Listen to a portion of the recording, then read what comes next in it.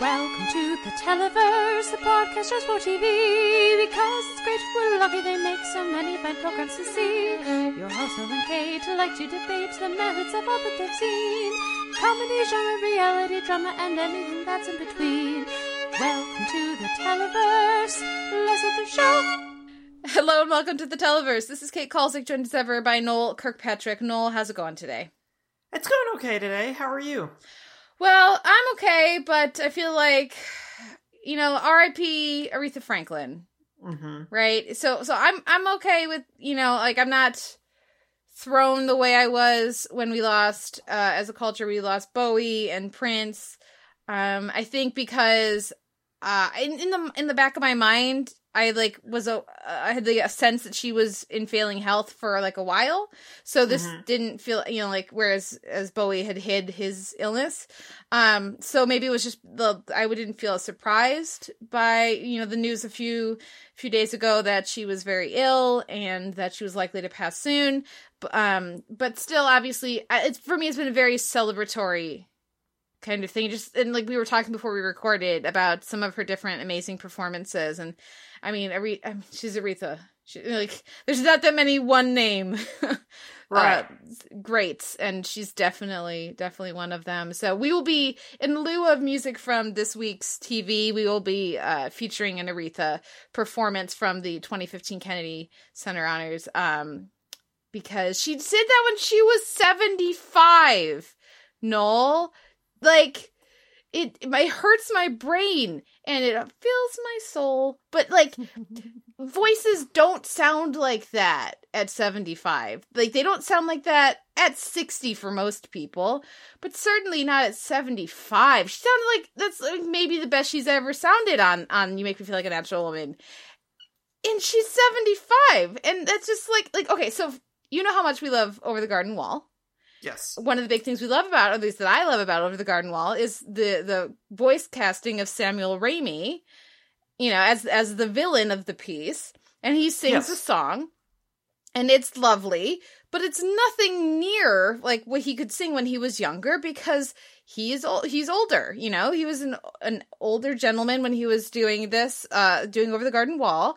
And that's just a reality of aging, and it still sounds great, don't get me wrong, but it's not like you'd say, this is one of Samuel Ramey's best performances.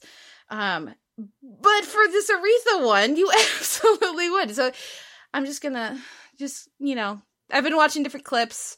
I've been seeing people post different things, like the Blues Brothers and okay, yeah. some of her other performances. But the thing that I remember watching that, like when it first made the rounds in 2015, on YouTube and stuff, because I missed the actual performance live, and just like being flabbergasted. What a beautiful, wonderful statement of I'm still here. And even if she's gone, she's still here with us through her work. So Aretha. Okay, do you have any thoughts on Aretha Franklin?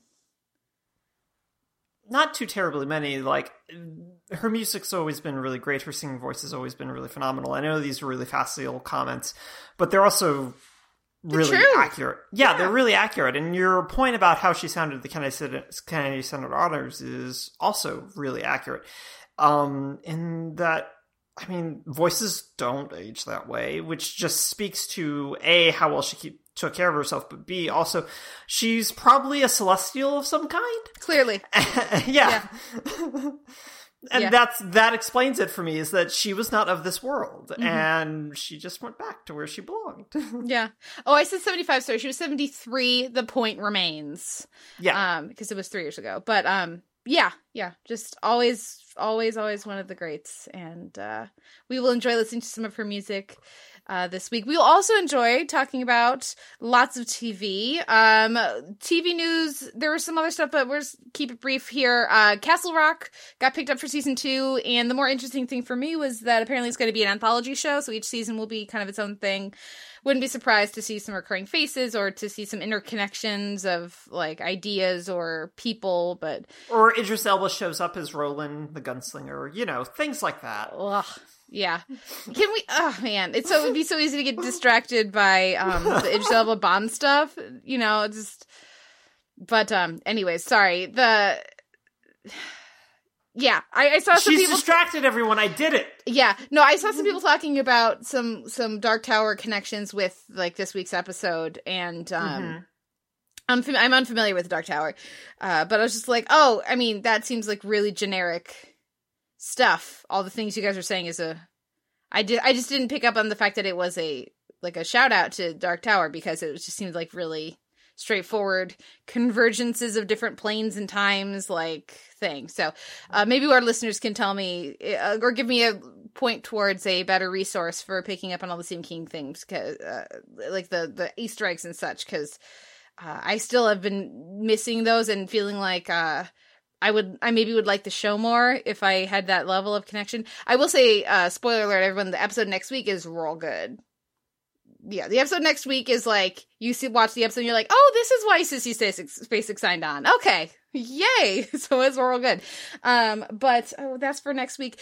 This week we're going to be spotlighting the season 2 finale and just the whole season of Claws. We'll have lots of thoughts on that, I am sure. So that's coming at the end of the show. But for now, I just want to listen to Aretha. I want to stop talking and I want to listen to Aretha. So let's take a break. And let's listen to You Make Me Feel Like a Natural Woman, and we'll be back with our week in TV. Woo!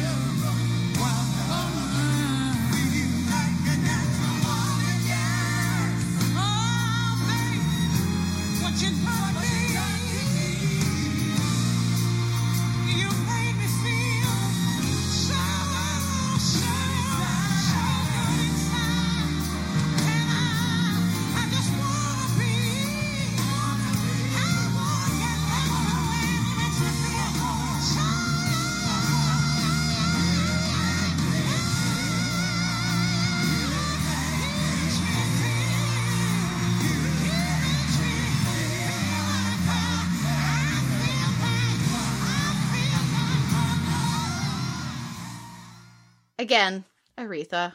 We love you. We love you, Aretha.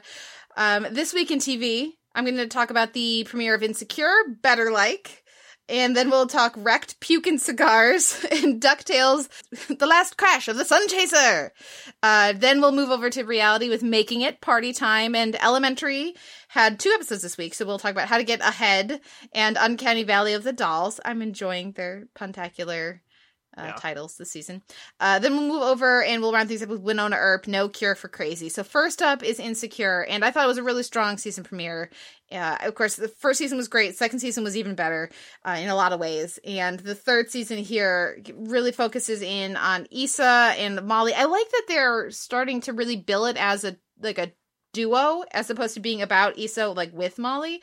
I think that's a good call, a good adjustment for just how great that dynamic works on the show and how central it has become to the show. I really like the like what we're seeing for Issa already in this first episode. The stuff with her and Daniel is nice and like dysfunctional.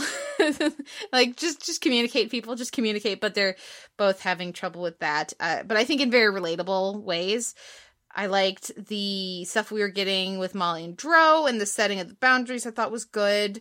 They still have not, we talked about Bold Type last week being a show that really was the first show I saw do well with ethical non-monogamy, and I still think, I guess it's good that Insecure is trying its hand at that, but I still don't feel like they're doing any justice to it.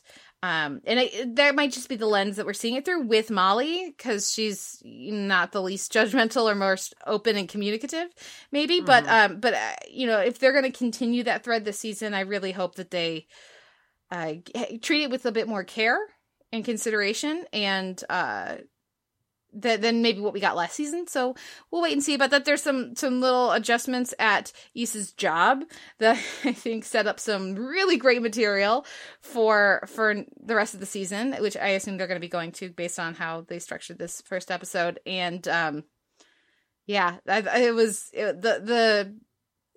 pivot to the boss being more of the problematic white liberal lady, I think is smart and a good idea and a good discussion to have. And even down to like the costuming for, is it Rita, her friend? I have the name wrong, I think, but like that big sweater, I was just like, oh, I see what y'all are doing, and I love it. So it continues to be a really terrific show, very confident, really terrific performances in writing and direction as well. So more on that as the season develops. But let's move over to Wrecked, Puke and Cigars, which we were going to just not talk about because, I don't know how much new we had to say about this episode compared to last episode. Things are starting to get kicked into gear by the end of the second episode. But the one thing we did want to mention is how great this episode handles the creepy rich dude who is their savior or, their most dangerous game guy. And so having two of the three female characters just spend the whole episode trying to figure out exactly what kind of creepy Declan is, and then be very, very spot on, but also be very obnoxious about how and why they are so spot on. I thought it was just balanced so incredibly well. It was super entertaining. And I still appreciate like the return to the terrible CGI Emma's head. Emma, I remember that you were on this show. It's nice that the show does too. What did you think of Puke and Cigars? I liked the episode as well. I thought that by having Florence and Jess recognize that Declan/Dickland it is obviously just super scummy and like hitting all the red flags, and everyone else just kind of going, don't really see it, was really, really good. And it allowed for a lot of really funny moments. Because, I mean, it's one thing for like sort of a genre-savvy sort of approach to go, wait, rich white guy with a gorilla that he has no qualm shooting on his private island, and he has no Wi-Fi or email or anything. That seems suspicious. This is like a really rote thing to do. So by having it channeled in this way of like, this is a guy who would slowly touch the small of your back as he was trying to move past you, even though there's plenty of room, is a good way to recontextualize a lot of that genre savviness into standard life skills that women develop as a result of how society functions. So I really appreciated how that got played in. And also I think the timing of it just worked really well because did you see that video of the woman in the waitress in Savannah who basically body slammed? So good. Yeah. And exactly what they're talking about is just like, hey, babe, and just a casual butt touch. Yeah. And she's just like slams him into the chair and yells at him and then gets him arrested for sexual assault or some sort of like, And so it was just like the timing of both of this episode and then that happening, I thought was just really lovely. But I think that the other reason why Puke and Cigars works really well is the capper of the fact that, again, Florence and Jess have been doing this for the entire episode, but then suddenly Pac and Todd are just like, you know what? This guy seems like bad news. And then Owen and Danny are just like, you know what? They're right. He is bad news. And it's very good. And I really appreciated that was the runner through the episode, and they provided a really good cap to that runner. So I'm eager to see them venture into Most Dangerous Games / Hunger Games, whatever territory, with this. But where do you think Chet is? I would not be surprised to see him pop up in sort of like a Kurtz kind of way, just becoming one with the jungle. Sense. Oh, that's such a good. Oh, that's totally what's going to happen. You've called it. Well, we'll see. I don't know. My radar's been off, man. Like, yeah. I was totally wrong about Supergirl, the way that was going. Like, I've had a number of like very confident predictions that have gone nowhere near what I thought. So we'll see. Well, the upside with this is, like, this is in the can, so they can't listen to this and change it. Which is obviously what they were doing at Supergirl, right? Clearly, yeah, no, it's super what they were doing. Their listeners. But yeah, no, that was a good... And I totally didn't notice that he wasn't there either. I didn't either. I totally forgot Chet was... Well, they even said, well, wait, where's Chet? And I was like, wait, who's Chet? I don't even... I had to go like, oh, wait, that's right. Yeah. Because I didn't even So they did that very well, like because there's so much going on, you don't notice when and how. And he's not part of like the main crew either. Is the thing that really helps that as well. Yeah. And it was also fun just watching this episode and go, right, this is what I know Ally Mackey from. That's why she looked really familiar in Cloak and Dagger. Yep. No, it was a fun episode. Okay, next is DuckTales: Last Crash of the Sun Chaser, and this really felt like a season finale. It was very season finale, and I thought it was terrific. They balanced the suspense and the drama and the emotional stakes of what was happening beautifully.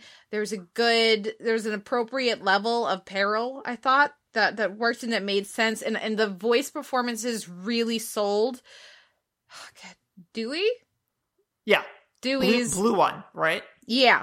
Dewey's actions through it. Yeah. And having this be like, and the pairing with this Sky Pirates thing being, I felt that really worked with what we'd seen before, because that was just such a silly one-off, right? But it also just speaks to him feeling ignored, and so when you put that with this, it all kind of came together in a nice way I didn't anticipate. And I thought that some of those other struggles we've seen from Dewey to feel heard and to reach out and then feeling pushed away, right, has built to me buying him just reaching out into total obvious near death on the plane out of desperation for answers, and there's this pain that he hasn't put words to until now. But yeah, I thought it was really well done. It was. And your point about how they sort of built up Dewey's character over the past, like, very few weeks. I was just like, this is a lot of attention we're paying to Dewey when we haven't been paying really any attention to Dewey. And whether that's been by design or due to Ben Schwartz's availability, he's the actor who voices Dewey. I don't know the answer to that. But the combo of having all of these sort of Dewey-centered, Dewey-driven sort of A-plots throughout has really helped drive home, like you said, how good the emotional stuff in this episode is, and how it really comes to a really lovely head of Scrooge basically disowning everyone and refusing to call Webbigail family, and the reinforcement of, like, that Beakley works for him, and just all this sort of stuff that builds up over the course of the episode and gets really wonderfully literalized as, like, people shift back and forth as the plane, I should say, shifts back and forth on the mountain peak. It's just really, really good. And there's still plenty of humor, like the Darkwing Duck DVD that gets stuck on the credit sequence. Launchpad saying that the crash doesn't really feel right, so until he runs the plane into something. It is really good. And so I think that, like you said, there's a real sense of season finale in this, but there's also a excellent sort of scattering of the heroes, basically, that allows Magica to carry out her final machinations in the 2-part finale next week. Or this week, we should say. Yes. And so I really like that as sort of a dramatic sort of build of, like, all right, we've scattered everyone and Scrooge thinks he's happiest now. And no, he's going to learn that he's not, but it's going to be really good to see that happen over the course of the Shadow War, whatever they're billing it as, for the finale. So I'm really very excited. But this was a really good cap to an arc of, like, 3 episodes for Dewey and for this particular type of story. What did you think about the revelation of what the Spear of Selene was? I thought that was well played. I mean, it's very different tonally than what we've seen all season, but I think that was by choice. And I think it's a more interesting answer for what could have gone wrong. You know, the fact that she just disappeared in space and easily could have been sucked into a parallel dimension through a wormhole, or, like, lost in space and time, and, like, they're obviously they could do any of that stuff with magic if they wanted to, but it lets them, if, you know, for next season, if they want to center on Della, just be more like sci-fi and less fantasy. which I think can be fun for them to play with. And I thought that, again, the sequence and montage where they really show the fallout, you know, and that what happened and from Scrooge's perspective, but then also the kids voicing their anger, worked really, really well. And I thought that was a good call. And I was very surprised by it. I don't know how well it fits up with some of the other things we've seen this season. I had to think about that, but I liked what we got. What did you think? I really liked it as well. In part for the reasons that you mentioned, that it wasn't some sort of fantastical sort of issue. It was a science fiction, fantastical sort of issue, which, like you said, is a departure for them, and it opens up another avenue for them to sort of explore next season. And while they've got that kind of a thing with Gizmo Duck to a certain extent, here it's a much bigger thing. Like, it's Cosmic Storm, it's lots of spaceships, and the fact that Scrooge was willing to basically bankrupt himself almost to find out what happened to... I can't remember her name. Della, thank you. To find out what happened to Della. And so all of that I thought was really, really great. But I also appreciated the fact that Della's bullheadedness, which has been something that's been very consistently exploited and explained, of like, she was this masterclass adventurer, nothing stood in her way, that she would legitimately just get into this spaceship and blast off into space and be like, I got this. And then space is really fucking scary, Kate. Mm-hmm. Even if it's not in like science fiction or anything, space is kind of scary. And so I really liked how that played out. And I liked the whole sort of sepia tone, papercraft-esque montage of stuff. I thought worked really, really well. So the entire package of Crash of the Sun Chaser was really, really good. And I really want the finale. Yeah. Though I gotta say, I was getting like Steven level feels from this. I don't anticipate that from the finale, because I feel like the finale is going to be a lot more imperilment and then coming back together and reassertion of, you know, how much they all love each other, and Lena's family too, and all of that. Like, I'm expecting a much more, I guess, kind of pat finale. I feel like that's kind of what has to happen, and I kind of, because it's that finale, like, I that's a little disappointing. I always would like them to do a few more episodes in this murkier space. Yeah. But when you go right from this episode to your finale, that's what's gonna happen. So we'll see what happens. I hope to be wrong, but I'm sure it'll be fun. I'm sure I'll enjoy it. I'm sure it'll, you know, be a nice, you know, any of that time with Magica, especially as voiced here by Catherine Tate, is gonna be terrific. But yeah, I was surprised. We're finally gonna get a Doctor Who reference. I was surprised at the how sincere and fraught they were willing to go. Mm-hmm. How honest they were with Dewey in this episode. Not Scrooge, but I wasn't surprised by Scrooge, but I was glad that they pushed Dewey that far, because that is what the scene needed, what the episode needed, so, and what the season needed, I think, to get us to this point. I think so too. I think so too, because there's been enough like sort of Dodge type stuff with the whole Ithaquack type stuff. So the decision to really kind of push that emotionally, I think, was really, really smart. Yeah.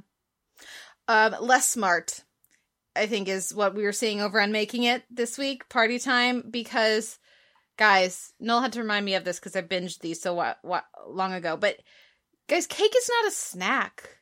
Cake is not a Super Bowl snack. Cake is a dessert. If you're making a snack display, it should not have cake, and you shouldn't win because of your cake and your you know, the dot sprinkles thing. Though I do think that was the best of the displays, but still, I mean, the point remains. Yeah, I mean, it's all really creative, and it looked really good. The fellow who won did like a swimming one, where he had like themed sort of things, but with like pretzels swimming through a cake. And it's just like, I appreciated the fact that Nick and Amy were both just like, All right, cake is not a snack. Where are our snacks, everyone? We want, and it was amusing when Nick was just like, I would like some meat, because that's what Nick Offerman's persona is. Mm-hmm. But at the same time, it was like, yes, where are the sliced meats for this snack table display that you guys are supposed to be making? Because there aren't any. There's just cake. Yeah. There's 2 sheet cakes, and that doesn't count. And, like, piles of candy don't count either. Yeah.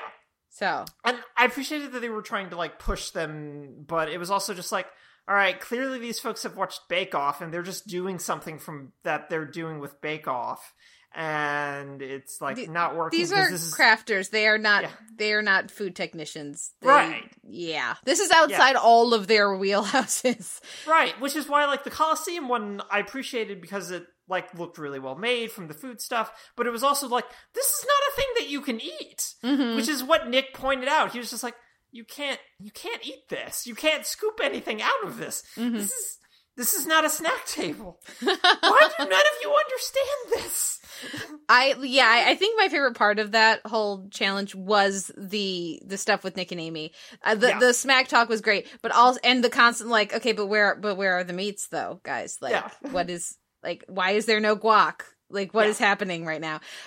Was great. And just yes, I'm sure it's very much on brand and in character for Offerman, but I also totally believe that he's like, but like, it's like, guys, me and my, like, he's got several brothers. I can absolutely imagine them all sitting around with a giant spread of meats and cheeses and very, like, not whatever other snacks to watch a game or something when they're growing up. And like the notion of just of a level of confusion and disdain at, but people, these are not snacks. What, like, how do you not, like, we didn't realize we needed to be specific in the brief that for it to be a snack, you can't require a fork. That was very entertaining.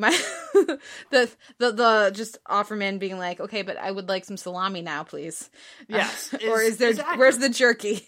Yeah. And I don't even like either of those things, but it's just like, there's no guac. Yeah. Was like one of Amy's things. It was just like, yes, there's no guac. Therefore, these are not snacks. These are not snacks. Yeah. Indeed. Any thoughts on the backyard display? I really appreciated, like, I think that the right person went home. The interior designer went home. And I have really liked her stuff all season so far. All season being all 3 of the episodes that I've heard. Yeah. But she just seemed kind of in the weeds here a little bit. Mm-hmm. And I also thought Simon's point of like, yeah, these swings are great. Where the hell would you put them exactly? I really appreciate it as like an actual question to ask, because a number of these other things, it was very reasonable to see where these would go in a backyard and that kind of a thing. So I really liked that aspect of it.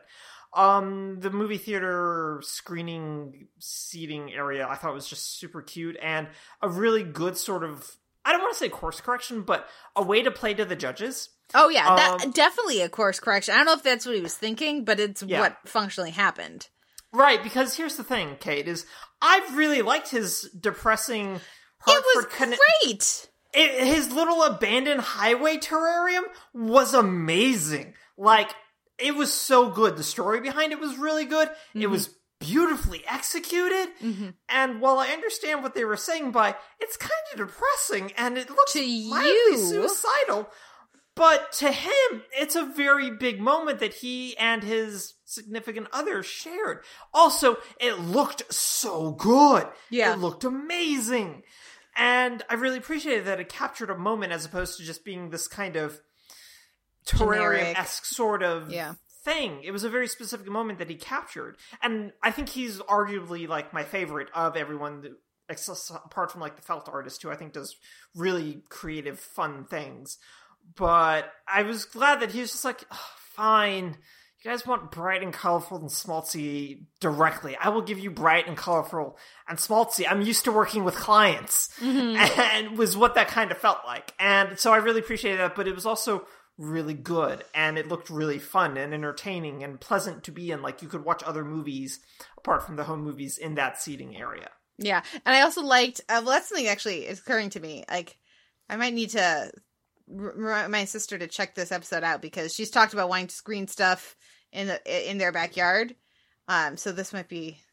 That'd be a good way to do that. Yeah. Well, because she wants to... They have a pool, and if they can figure out a screen movie so she can be in her pool with a drink and watching a movie, she'll be very happy. She'll never leave that pool ever again. Never leave that pool all summer. But so I'll need to send that. But it was just also this awareness of... I liked, especially, I felt like it was from Amy, but it could have been from somebody else, of just like, no, and these seats are actually comfortable. I didn't expect that they would be, but like, you could actually sit in this for like an entire movie. It was the Etsy woman who's like, I didn't think this was going to be comfortable, and it really is. Yeah. Which, and I also just really appreciated that awareness of, no, this can actually stay outside, and it won't get messed up if there's weather. Which is what Simon the Barney's guy pointed out. He was just like, but you can just leave this outside. And the guy who made everything was just like, well, yeah, that's kind of the point. Yeah. So that's what you guys put in the brief. I do think that the swing thing, like, if it needed to be actually, if they wanted to critique on that level of, okay, but most people wouldn't actually be able to execute it, then they needed to include that in the brief, and they did not. Yeah. So that's super fair. And those swings turned out really gorgeous. Yeah. So I mean, like, I get what they're saying, but then I think they needed to be more specific in their brief, just like they needed to be more specific in the snacks brief to say no forks, or else it's not a snack. Also, some form of dip. No one did any dip. No dips. I don't even like dips. The only dips were the people who didn't do any dip. There we are. And on that note, let's move over to Elementary, how to get ahead in Uncanny Valley of the Dolls. Speaking of dips, I was so entertained. Our notes here, about the 10-minute mark of how to get ahead. Michael Cerveris, famed Broadway actor Michael Cerveris, shows up. TV fans will know him as the Observer from Fringe. Also, he has a bunch of Tonys and stuff. So he shows up in this episode as like a guy, and he's got this. He's bald. He shaves his head. The actor does. And so he shows up in this very just obvious wig. If you know what he looks like, it was such an obvious wig, which is why I was confused later in the episode.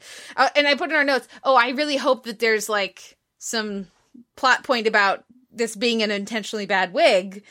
Because, I mean, come on. Why would you cast Michael Cerveris and then give him hair?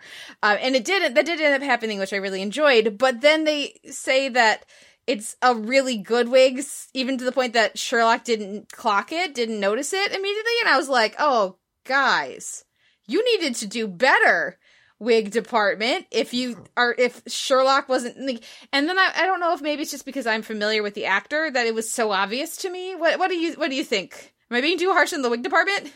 Maybe a little bit. I didn't I clocked it as being a toupee pretty quickly as well. But it also, I didn't recognize Cerveris at all. Mm-hmm. But I was also like sort of half watching it as well. Mm-hmm. So I didn't look and go, oh, it's the jerk from The Good Wife is how I know him. And so that didn't like factor into anything while I was watching it until like I read your note and just went, that's who that is. That's who that was. Oh, okay, that makes a lot of sense. So I do think you're being like a little harsh, but I also feel like that's a lot of like actor awareness coming into play as well. Mm-hmm. So I think that's sort of where that is with that. But it was fun.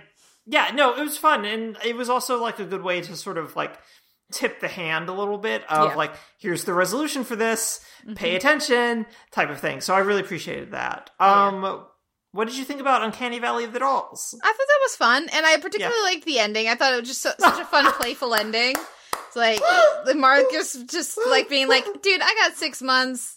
I'm gonna just go with it. We're gonna have some fun with her. Like, normally I'd be all serious and everything, but no, I'm definitely sending the captain over to get pranked. So I'm enjoying that.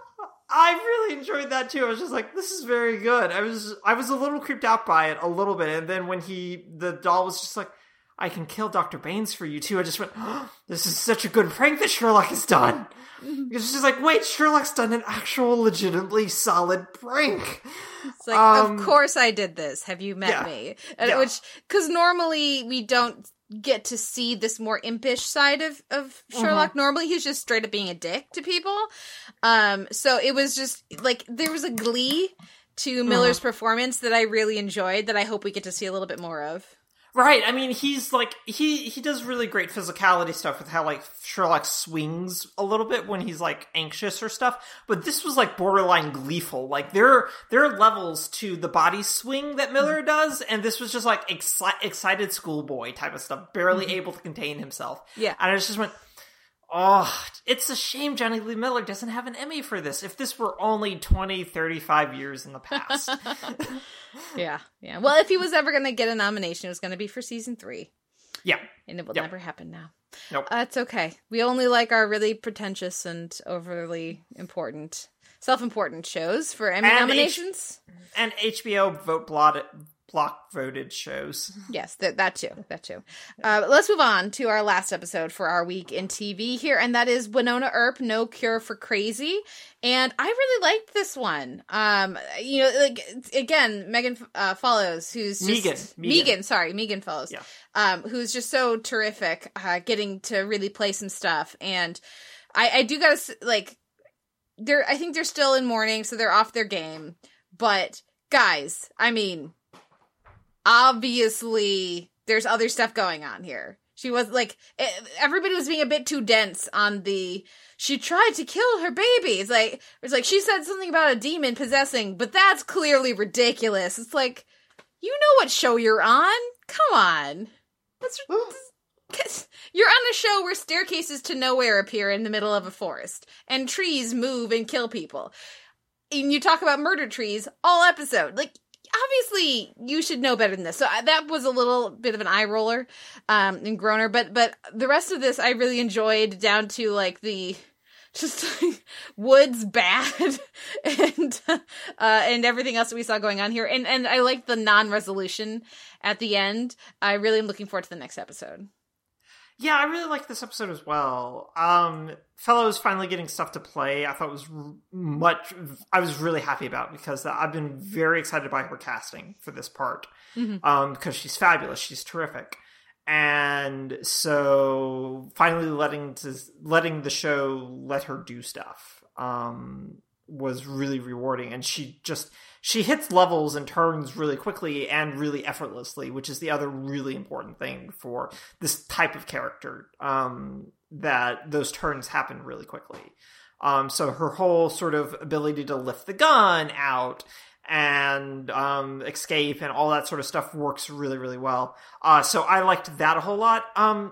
Kate, I did not know that the gun required actual bullets. This was news to me. I just figured it fired demon eradicating energy of some kind.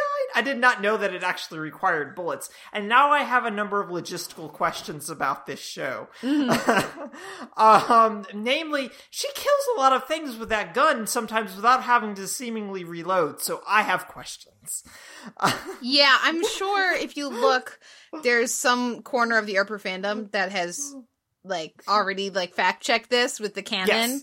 Yeah. I have not done that research, but I like that, actually. I think that's a good and significant and important nerfing. Really good detail. Yeah.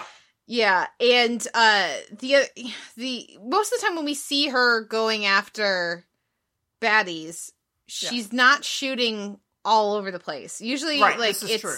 One or two. Yeah. That revenants that she's taking out at a time, unless it's like this big fight scene. In which case, I can't remember a time when we've seen her stop to reload. She shoots like 5 or 6 people in like the previous episode. So, yeah. And I don't remember her reloading in that episode. Yeah. So we'll see. But the notion of it makes sense to me. Yes. And the fact that it's the gun.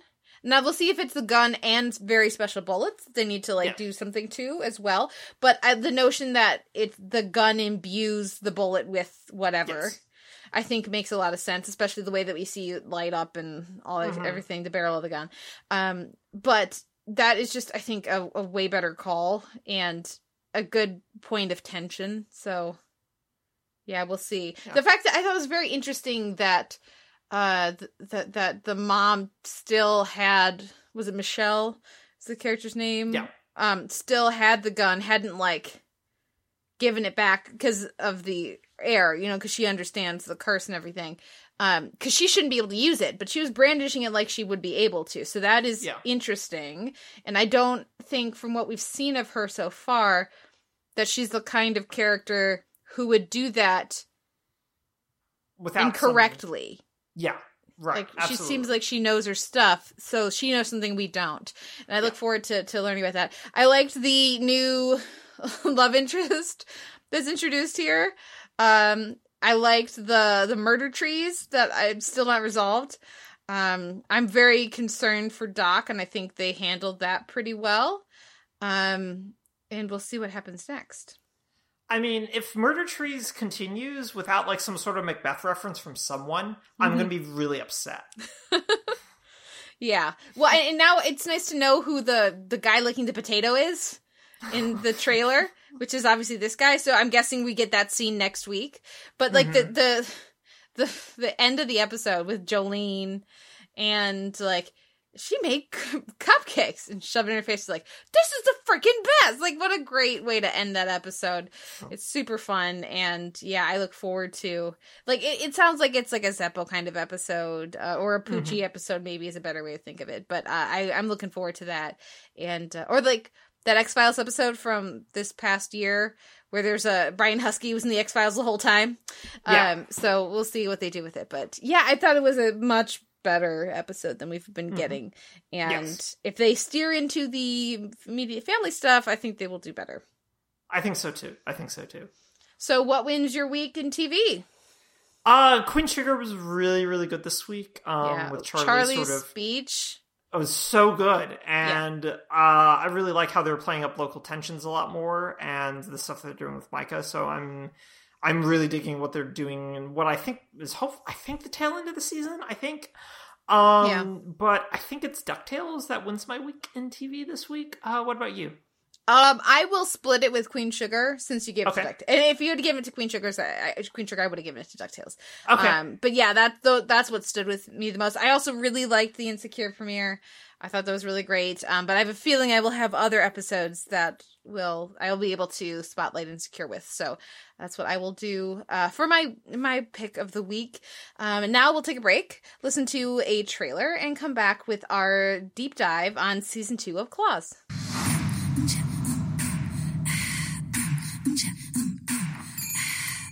I run a nail salon. I am not a criminal. We don't just come here for our mani-pedis. The mask is the statement piece to the outfit. We ferocious. Claws is the summer's biggest drama. I just want to live the dream and take care of my girls my way. Don't miss the show everyone is raving about. You got a fan. We going viral, y'all. Yeah. Just like my sex tape. Is she for real? Sometimes I can't too. Jumping in my claws, so you better step back. We are going to take our rightful place in this world. Ooh, la-ti-da. Come on now, this is going to be fun. Well, you can't deny this. Boy, we ferocious. Claws, all new Sundays at 9, and watch anytime on demand and on the TNT app. We're back with the Televerse. This is Kate Kulzick, joined as ever by Noel Kirkpatrick, and it is time for our Season 2 spotlight of TNT's Claws.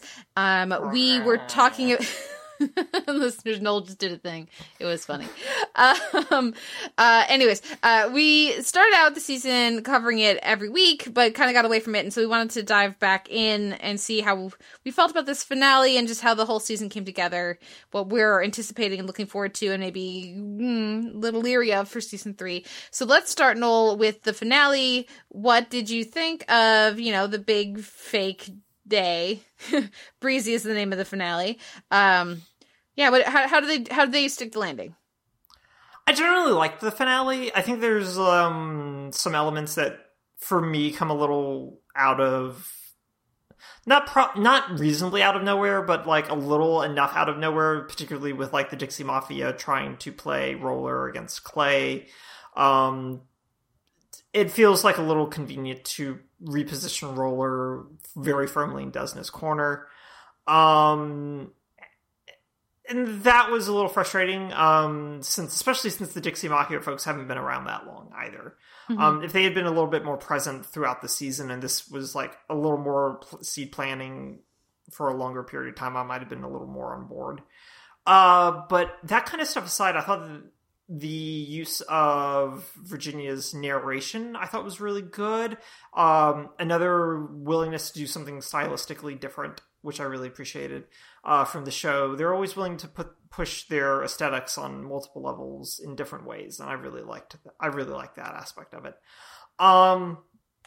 But I was a little disappointed, we didn't get more of, the wedding. We didn't, really see Dean walk her down the aisle, which was, the whole reconciliation thing that happens until death. And then it's just nope, we're just going to go to the vows. And I just went, but you set the other thing up, and we didn't get it. Mm-hmm. So that was fine. All in all, I feel like it felt like the cap to everything that they've done this season, which is what a finale should be. But it also really, for me, called attention to the fact that both seasons 1 and 2, and we can discuss this when we get to the season as a whole, really felt like this should have just been all one season as opposed to 2 separate seasons. Mm-hmm. And that gave me weird sort of structural pauses that I was grappling with as everything wound up. I'm worried about Dean having killed the person. But we'll see how that goes, I guess. How did you feel about it? My number one takeaway mm-hmm. is if they kill Virginia. Oh, yeah, and they didn't kill Bryce, I'm gonna be pissed. Yeah, I don't care about Bryce. I mean, I do a little bit, but not very much, comparatively. And I don't really care about Virginia that much, but I care about people who do care about her. You know what I mean? I what she means to the show, and even just, the optics of killing off Virginia when she hasn't even had the chance to do much of anything on the show, but screw up all season 1 and be kind of irritating, and then be adorable with Dean this season. That's pretty much all. She's been supportive and adorable. But she hasn't, I don't feel like I know her any better. I like the little hint of a backstory we got with her talking about when she was little and there was a problem, something was wrong, her mom would give her Cheetos. And so, which we found out, after we'd seen her, crunching away on Flamin' Hot Cheetos, in stressful situations. So that was just such a great little bit of character development and backstory that just, clicked other things into place. But yeah, I'm gonna be pissed if that happens. And they had her get shot in. It looked like the head, right? Yeah, she got what's very clearly sort of a head wound of some kind. Maybe it's a graze, but yeah, that's gonna be a problem for me. The rest of the episode I thought worked pretty well. I liked the handling of some of the different reveals. I thought the plan from Desna made sense and really worked. I bought the answer of she set them up with the cops, and now in that kind of being everything's okay now. Yes, they shortcut things and it's not all believable, but that's what this show is. So yes, I don't mind that as long as they don't then come back later and be well, obviously it was too easy, guys, right? It's you don't get to do that when your whole show is stylized. You don't get to punish people, or not punish, but try to make people feel stupid for buying into your style. That doesn't make sense. So hopefully they won't do that. But I thought it was a good balance of things at the end here of the season. I really liked the twist with Dean. I thought that worked really well. And I also really liked at the end, he's that would be very stupid. And I'm not very stupid, so I'm not going to do that. He's not. I'm the most competent person here. Yeah, you guys keep making really accurate bad life choices, and I'm the only one who has their stuff together. So no, I imagine he's going to tell Virginia, or I imagine that will become a point of tension, and then he will in next season, assuming she doesn't die. But yeah, that really worked. I thought the performances of Desna, but also Niecy Nash were very good, and the surprise with Ruval's mother standing. I loved that reaction. It's so good. They're what? I mean, I don't know why I'm surprised. but I still am. It really reminded me of like Pretty Little Liars, where it's like, bitch can see, and it's just like, this is great. Pretty Little Liar fans, you will appreciate that, but okay. No one else. No one else. That's okay. The different things. Yeah, I agree that the stuff with Roller and Clay came out of nowhere and was too like hurried to really work. Yeah, and I did buy the stuff with Roller's not baby mama. I thought that part actually, I bought the character motivations and that really came together for me. But the stuff with his sudden turn with Clay didn't make sense. I really liked the return of Aunt Mommy for like Spectral Aunt Mommy or whatever. I don't know. But that was a really nice, and she's just always great. So whenever, I don't remember the name of that actor. Jawanda. Yeah. The name of that actor. She's terrific. So it was great to see her pop back up. And what else? Dale Dickey. Yes. Dale Dickey. But the stuff with I also was totally fine with them just backburnering Polly's stuff for this episode and then bringing it back at the end. That's okay. It didn't belong in this episode, so that works for me. And I just thought it was a satisfying and good finale. And I think this season has had some really terrific arcs and moments and materials and episodes. And then also just some stuff that I just am still really upset about. Like when you just rape someone and that magically heals them and also repairs your relationship with them. Which the show still doesn't understand is what they showed. Yeah. But the stuff that did work, I thought worked like gangbusters, and the highlights for me this season remain the abortion subplot from Cracker Casserole, the musical number in the middle of a meeting. It worked great, and then there's some other stuff that I think I'm surprised they didn't do better, and I look forward to what they'll do next season. And for me, Polly is a big part of that. I thought the stuff that they gave Carrie Preston was good, but I think that they can do better, so we'll see. Right, and I think that you're correct. Like, the Polly stuff in Till Death, which we didn't talk about, which is a big Lillian-centered episode where we find out Lillian's been dead for a number of years, and when Polly sees Lillian, it's an imagined version, and we do a number of, like, doubling, that looks and plays fine, and Carrie Preston does a really good job of differentiating the two, but it's also really easy since they're starkly different. But they're like little ballet to Cyndi Lauper. True Colors. Yeah. True Colors is like really delightful, but at the same time it's like, where's this happening exactly? And but it's also just one of those instances of the show willing to take swings, and I really appreciate that about the show, even when their swings don't make any sense sometimes, i.e. healing rape. And the healing rape issue is now even like weirder still to me because of the fact that by having Hank just go nuts for some inexplicable reason that I feel like we didn't know about him at all in any way, shape, or form. I mean, he just kind of went a little like stalkery in a way that I don't really feel like has been established at any point. Yeah, they showed him like hanging out outside of the hospital room in that previous episode, but that was it. Yeah. And so this was just like this was a very quick escalation that I didn't really understand, but it's also the perfect way to drive them together without doing healing rape. Like, as ridiculous as it is, it still fits within the show's milieu without being tasteless. Yeah. And that solves their whole issue of trying to get, Bryce and Jen back together without having to do, again, a rape. And that would have solved all of that. Even if it's just really weird, it would have also... Yeah, it just would have been really weird, but it would have worked, I think, within the context of everything. And also it would have made, for me anyway, the whole death by flamingo pen. Yeah. Better in some ways, in that this entire thing is basically tainted by Fruit of the Poisonous Tree. Mm-hmm. And so everything that's happening is just kind of type, is how I kind of feel about it. So it makes me frustrated, but like you said, that they do a number of things really well.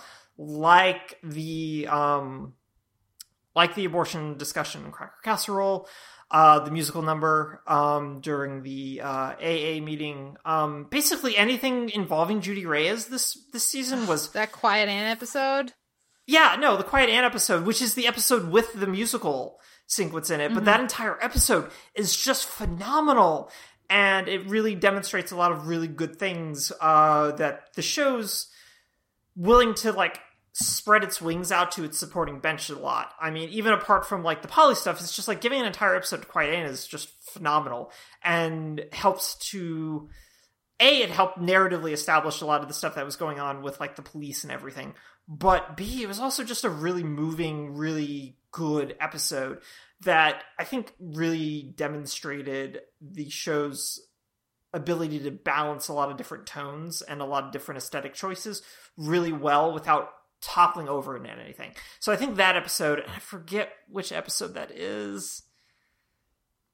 Let me see. It's Scream. I think it's Scream. Scream, yeah. Yeah, it's Scream, which is episode 4, which is like basically right after Cracker Casserole, which was episode 2. It's really good. And it's sad that it's sort of like a downhill slide a little bit after that narratively. But the character stuff, I think, continues to be generally really solid apart from Virginia. But I feel like based on the stuff that we get with Polly, based on the stuff that we get with Quiet Anne, that it's just like this season 3 is like the season of Virginia. And I really want that. I want to see that, because the way that the show provides a pivot into, by having her have a casino, by having her cut out the Hussers out of business entirely, which restores Uncle Daddy as sort of a big bad, but also repositions a number of other things and gives them a new venue to play with the casino, which I'm very excited about. That there's a lot of really good potential for season 3, provided they don't kill Virginia and just ruin all of it somehow. Yeah. Well, I think for me also that if Virginia were to die or get seriously have anything other than like, oh, it's a good thing that they just barely missed me, you know? Yeah. That would put in I think irreparable harm and break with Desna and Dean. And yes. I need that to not be there. Absolutely. And I think they've done such a great job in this season of establishing Virginia and Dean's relationship, and how supportive it is, how honest it is, how genuine and authentic and deep it is, that I don't think that that's something that Desna could come back from in her relationship with Dean, but I don't trust that the show wouldn't do that, you know? So, I really hope that doesn't stick. I mean, the number of people that they've killed and then not killed. Yes. You know, they've had people get better real quick from things that they definitely should have been dead from. So hopefully that will be... Roller and your boat explosion. Yeah, exactly. So we'll see what happens with that. Did you have any other favorite moments or guest performances?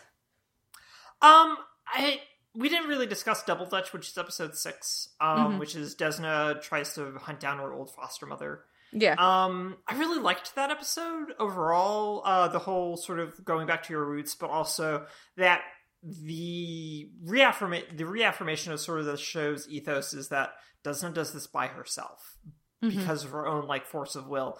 And that Wallace telling her that all that shit I told you was just bullshit. Like you that was just a way for you to survive, and like Desna's been living by that and has been continuing, and now I think her ability to take that and also has been like darkened, tainted, and that's helps to sort of explain a number of the turns that she's willing to make going forward here, even if a number of the things also involve the fact that Ruval is just like, I'm going to take you to the beach where nobody knows about. And it's just like, motherfucker's going to kill you. And yeah. That's what that is. Speaking of creepy rich guys. Mm-hmm. Oh, absolutely. Yeah.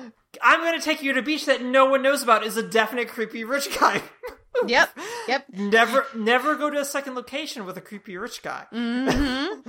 It might not be a literal red flag like we saw in Wrecked, but it's might as well be. Yeah. That literal red flag, I forgot about that. Good stuff. Good stuff. So I really liked that little kind of tour that they went through. Mm-hmm. And I think that was probably like the one other big thing. I'm trying to think about guest stars, but no one's like really coming to mind. But what about you? What moments have we touched on? And you may have a guest star in mind that I've just totally forgotten.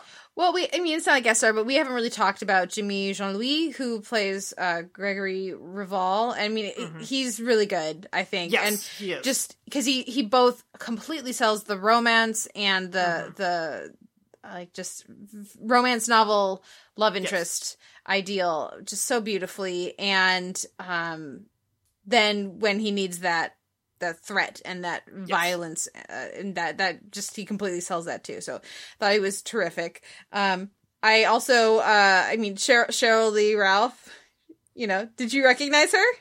I barely recognized her. Yeah. I mean, it's still not my favorite character she's played. That is still Felicia. I did not recognize that was the same person at all. No, neither did I. Yeah, because justice for one Mississippi, but she was super fun, and having like the promise of her being back for revenge, I think is very promising.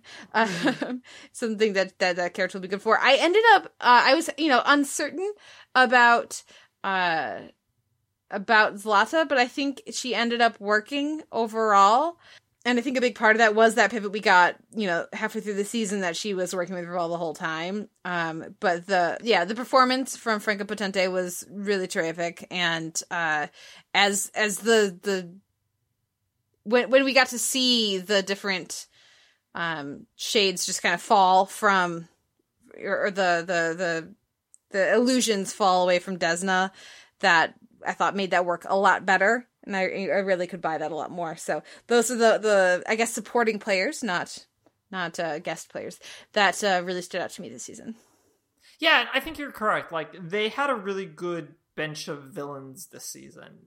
That no disrespect to like Dean Norris, because he's still having a great deal of fun with Uncle Daddy, which I really appreciate. But he's not the villain. He's not the villain. He wouldn't be interesting. He would need to be dead too soon if they wanted. They don't want to kill him off as soon as they would have to if he was going to actually get scary and be the villain. Right, exactly. Which is why like the Dixie Mafia sort of resurfaced, because they don't want to get rid of Uncle Daddy. They want to get rid of whoever the Dixie Mafia guy who comes in. Yeah. Along with Michael Emerson's deceased hippie. That was so great. Oh, so good. I kept waiting for like a ghost to show up, and I really wanted one. that could still happen. Season 3, man, that could still happen. Yeah, no, that could still happen. But yeah, so a whole good batch of villains, I think, this week made a big difference. Yeah. This season made a big difference. Yeah. And so we'll see what they have in store for us for season 3. Are you going to watch season 3? I will be watching season 3. Having a few weeks off after the rape episode really helped. Mm-hmm. So we'll see if my opinion changes on that. But for right now, I'm planning to watch season 3. And I was much more on board with the way the season ended than I anticipated that I would be when it became clear that's where they were headed. So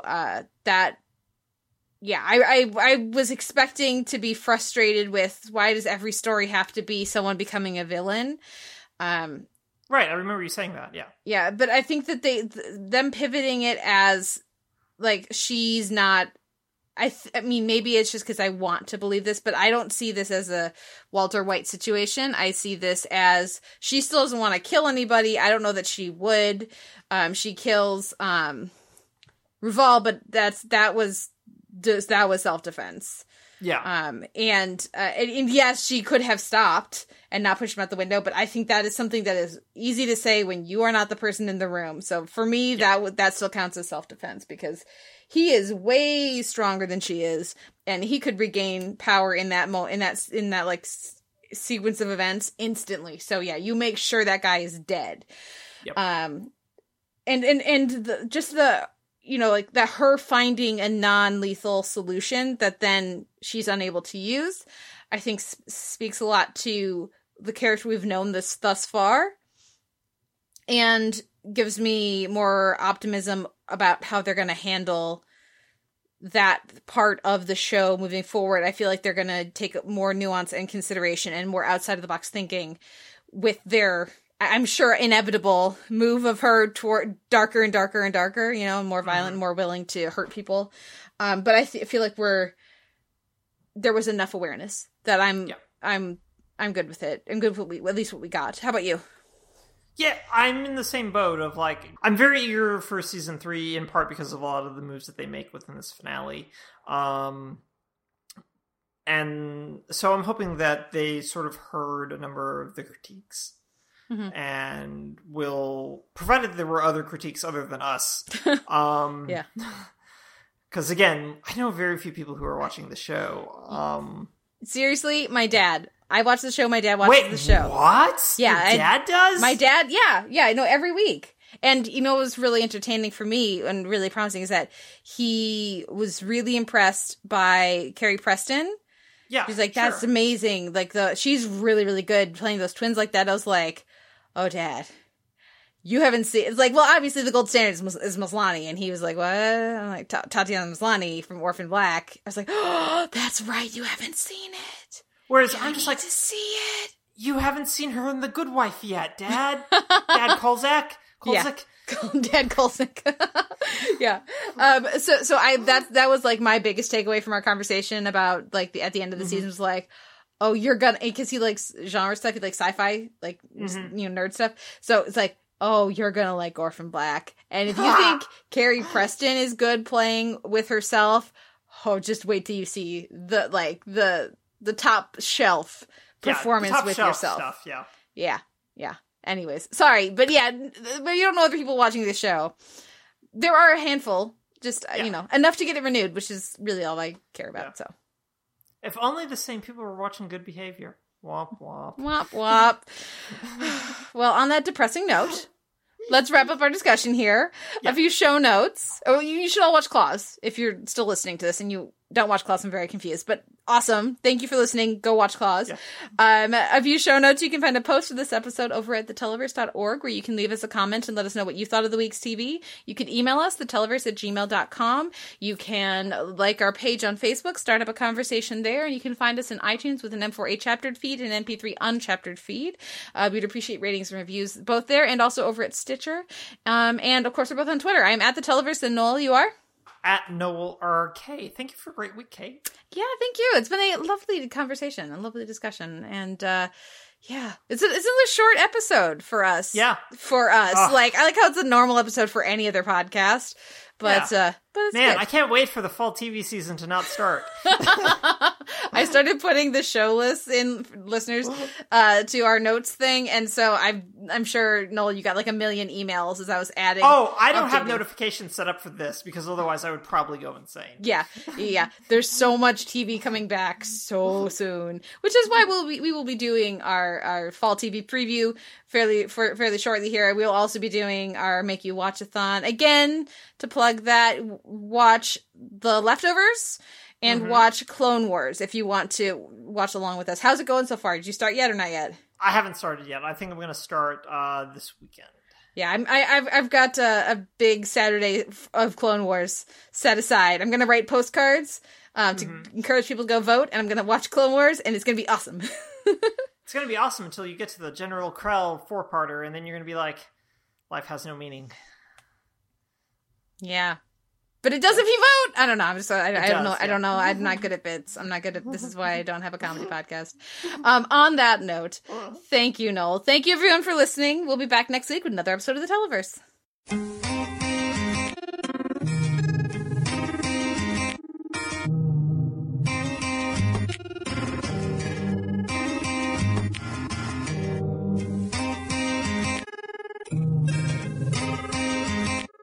you.